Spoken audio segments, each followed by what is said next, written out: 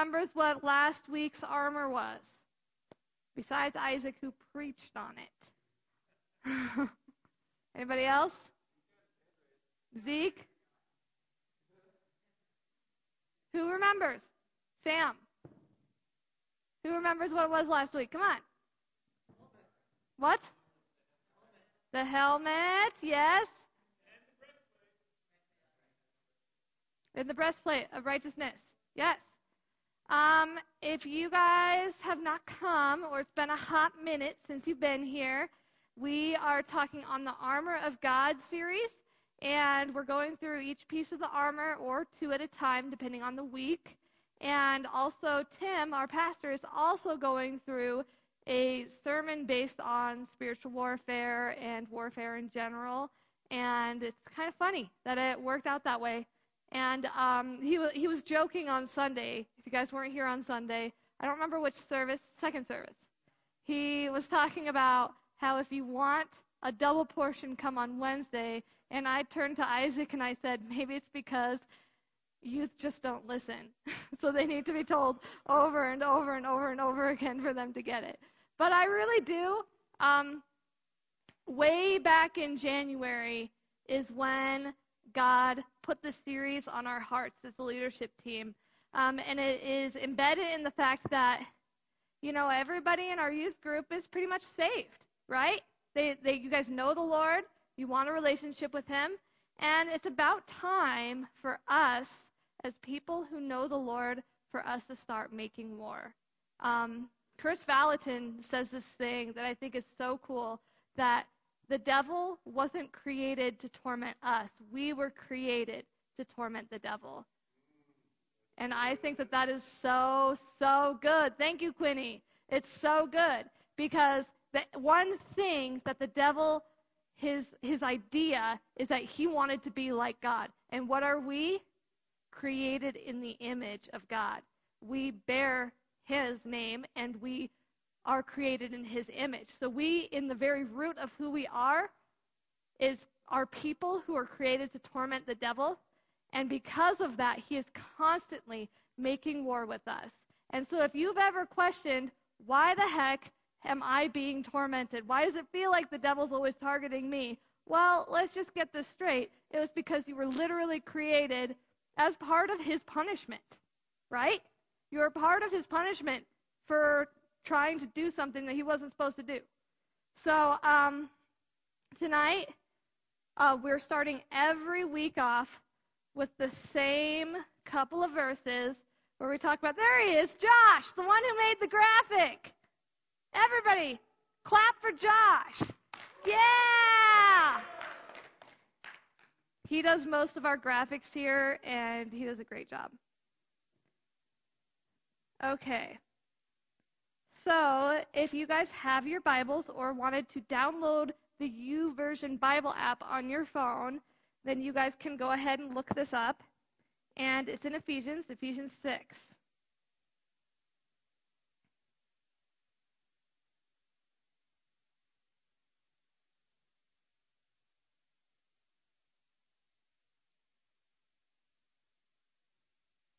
Okay. Ephesians 6:10 says, "Finally, be strong in the Lord and in his strength and his might. Put on the whole armor of God, that you may be able to stand against the schemes of the devil. For we do not wrestle against flesh and blood, but against the rulers, against the authorities, against the cosmic powers over this present darkness, and against the spiritual forces of evil in heavenly places. Therefore, take up the whole armor of God, that you may be able to withstand the evil day, having done all, stand firm." Okay, so that's kind of the heartbeat behind our sermon series. And today I'm talking on what? Isaac said it during transitional prayer. What did he say? Josh? The shoes of peace. We've been talking about feet, yo, so if you've got a problem with feet, get to stepping. Some people have like weird things with feet. Who's that person who says feet freak me out? Nobody? I know a lot of people who are like, feet freak me out. Not in this room. Any feet fetishes? No, don't answer that. um, okay, so I'm just going to read that verse right quick. It says, "And as the shoes for your feet, having put on the readiness that is given by the gospel of peace." So, tonight we are talking about the gospel of peace. That verse, Ephesians 6:15, literally means having shod yourselves, meaning put on yourselves, as to the feet of readiness of the gospel of peace. So I have a question for you. Who here just knows that verse and doesn't think about it? That's me. Read the verse, didn't think about it. And when I realized that I was doing this verse, I really didn't think about it. But the more that I thought about it and I read through, when you think about going into battle, who here says, "I better bring my peace"?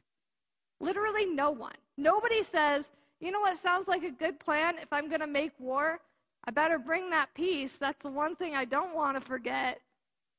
Because you just don't. I would think if I were to put the feet as anything, I would say probably courage or justice or something like that. I don't think of peace when I think about war. But it says that. And I know that the Bible says, blessed be the peacemakers, et cetera, but, why would you want to bring that into war? It just doesn't make any sense to me. And so sometimes we read the Bible, but we don't read it with our heads.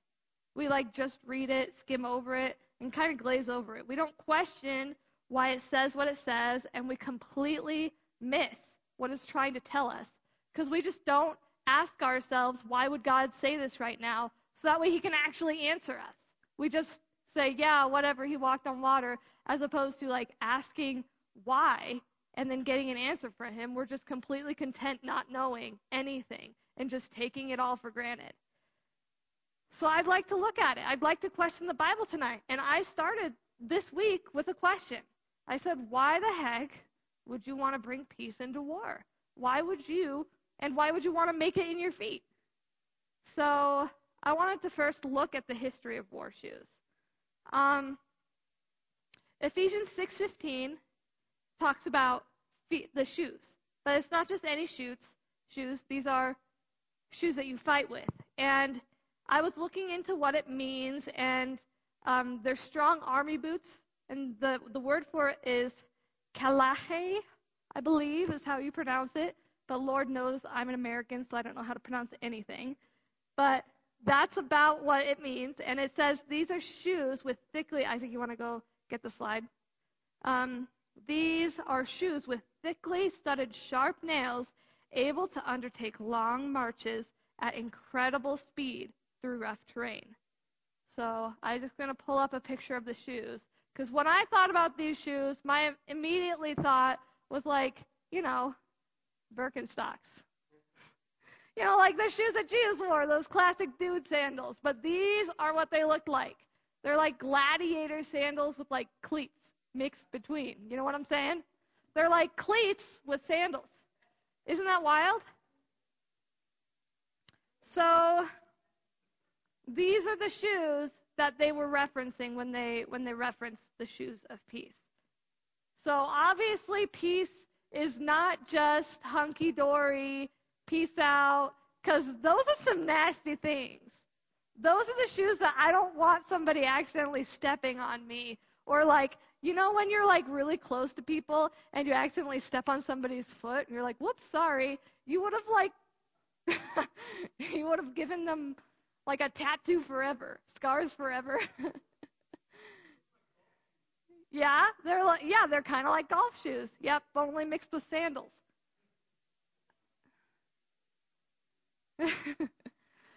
Okay, you can take those out. So I wanted to know why. Why would you want those shoes to bring with you into war? And we are going to start with an image. I would like one volunteer. One volunteer. Somebody who thinks that they're fast. Somebody who thinks that they're fast. Who thinks they're fast? Okay, Zeke.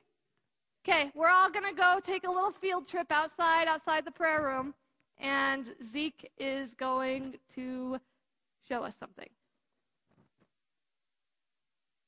All right, you guys, go ahead and hop back to your seats. Get nice and comf. I'll wait for you guys. Forever. Not forever. Like maybe 30 seconds.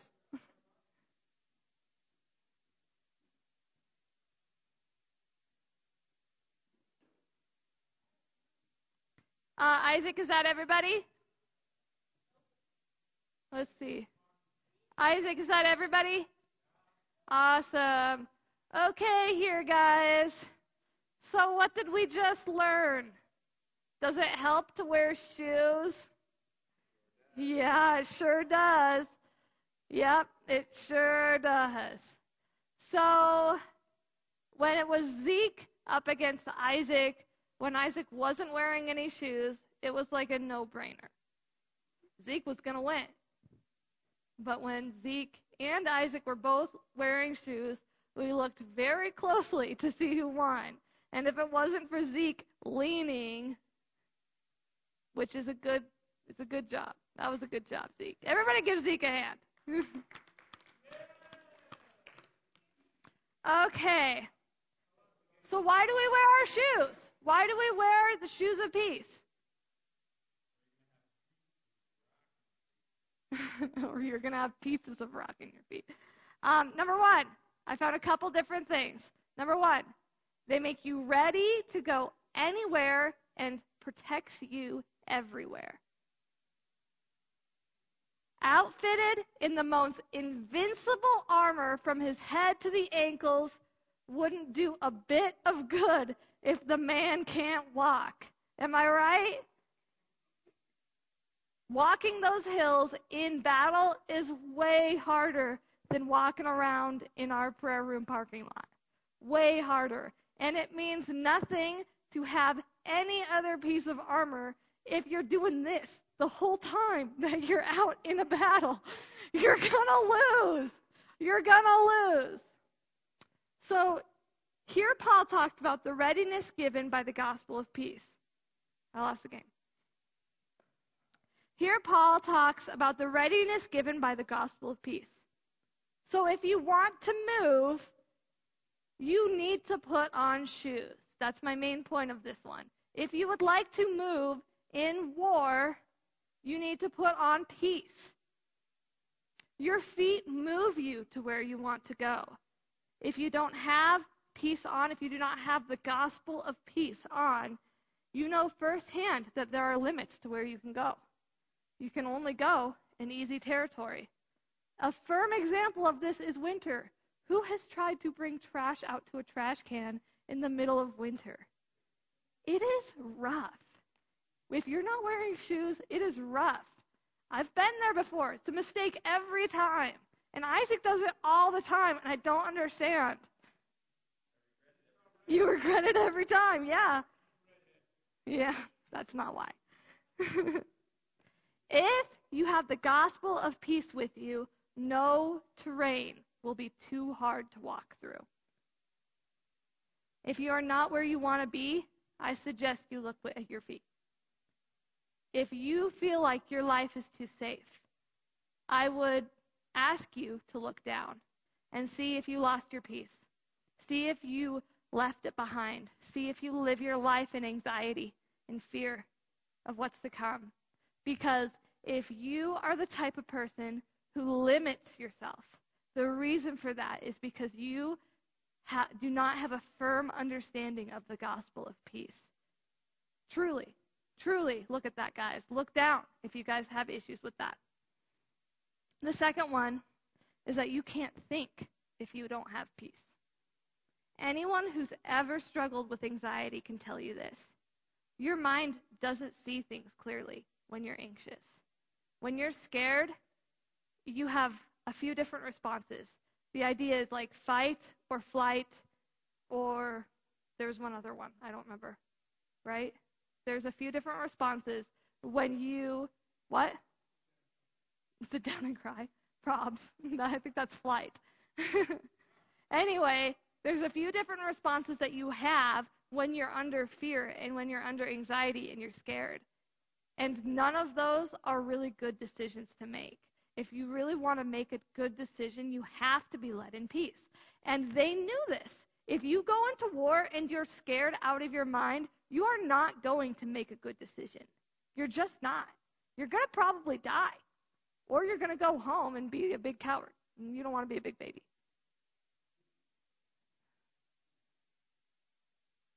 We are not defensive warriors. I can't get this through to you guys enough.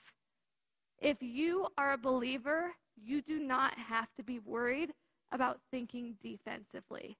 You guys know what the difference between defensive and offensive is, right? Who here sports? Do you sport? Sam, what's the difference between defensive and offensive?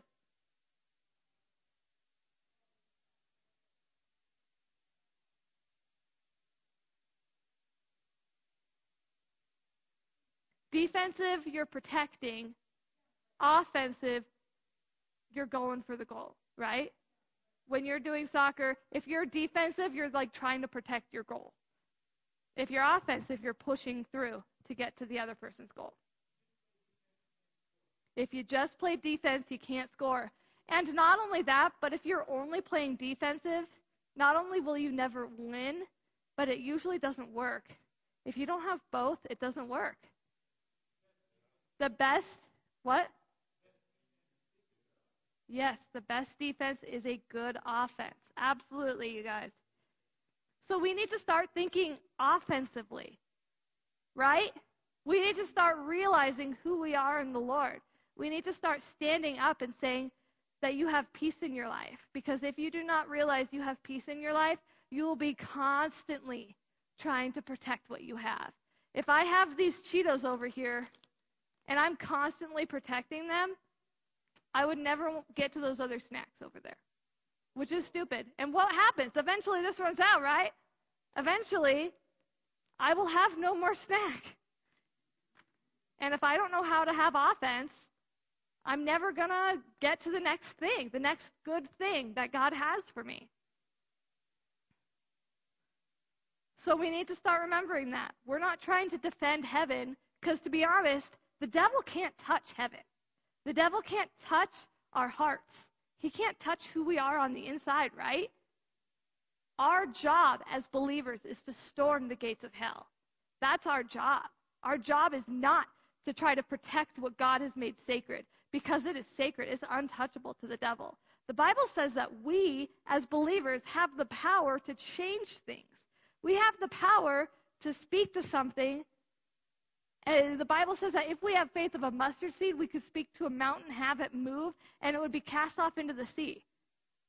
I saw the whole mountain in Seattle, where is it? In Washington. Mount St. Helens, that's one. Mount St. Helens, when it exploded, the whole mountain moved. And I watched a documentary on it this year, and it's terrifying. Even from a video standpoint, it's terrifying because the whole entire mountain shifted down. And to watch that, I was like, thank God that not more people ask for mountains to be moved.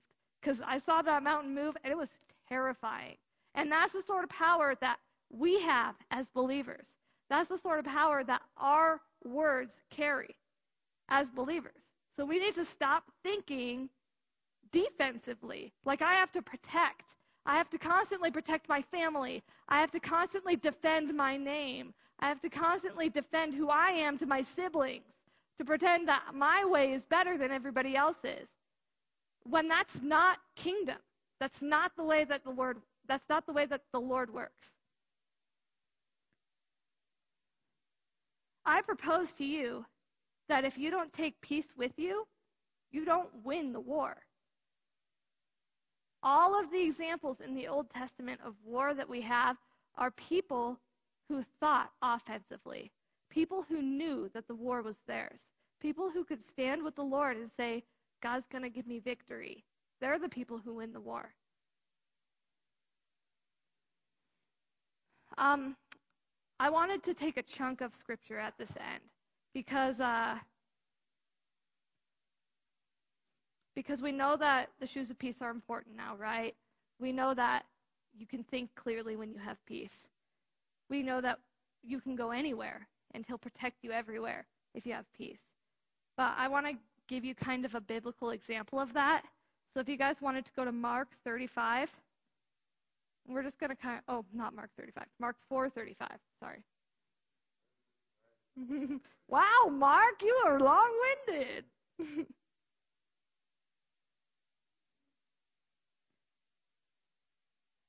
Mark 4:35. Okay.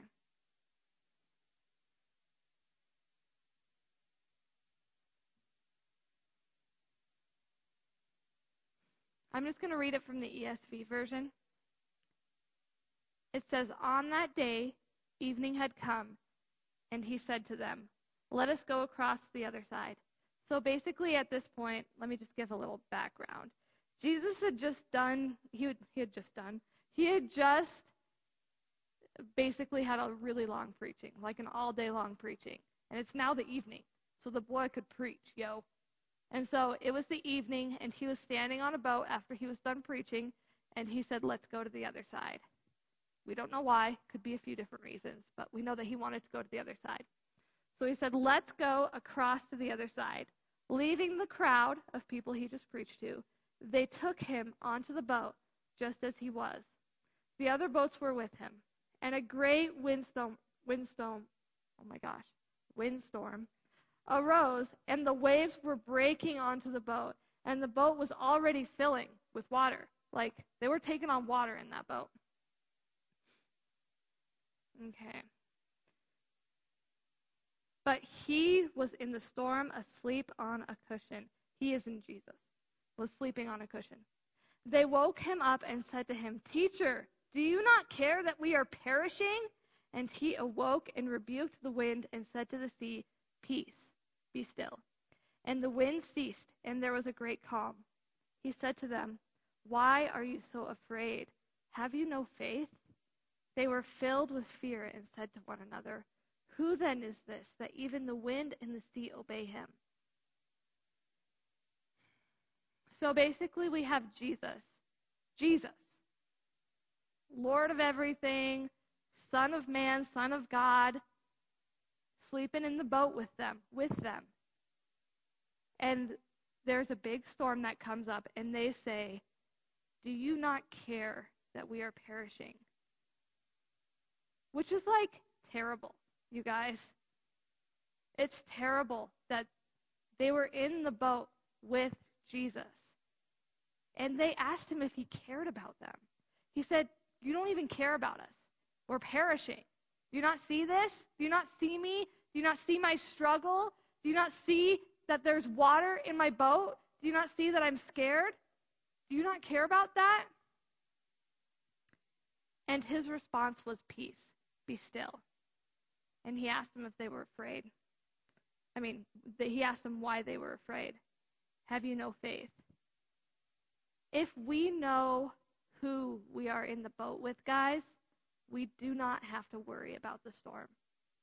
How many times have we said to ourselves when we're going through something, "God, get me out of this situation. God, don't you care about me? Don't you see that my family is falling apart, God? Don't you see that I can't do well in school and I am a miserable mess? Don't you see that I can't get myself out of this situation? Where are you? Don't you care about me?" How many times have we gone through life saying that to ourselves? It's a lot, guys. Every single time that some of us go through stuff, we say to ourselves, "Where are you, God? Don't you care about me?" But if we know who's in the boat with us, we do not have to worry. Flat out.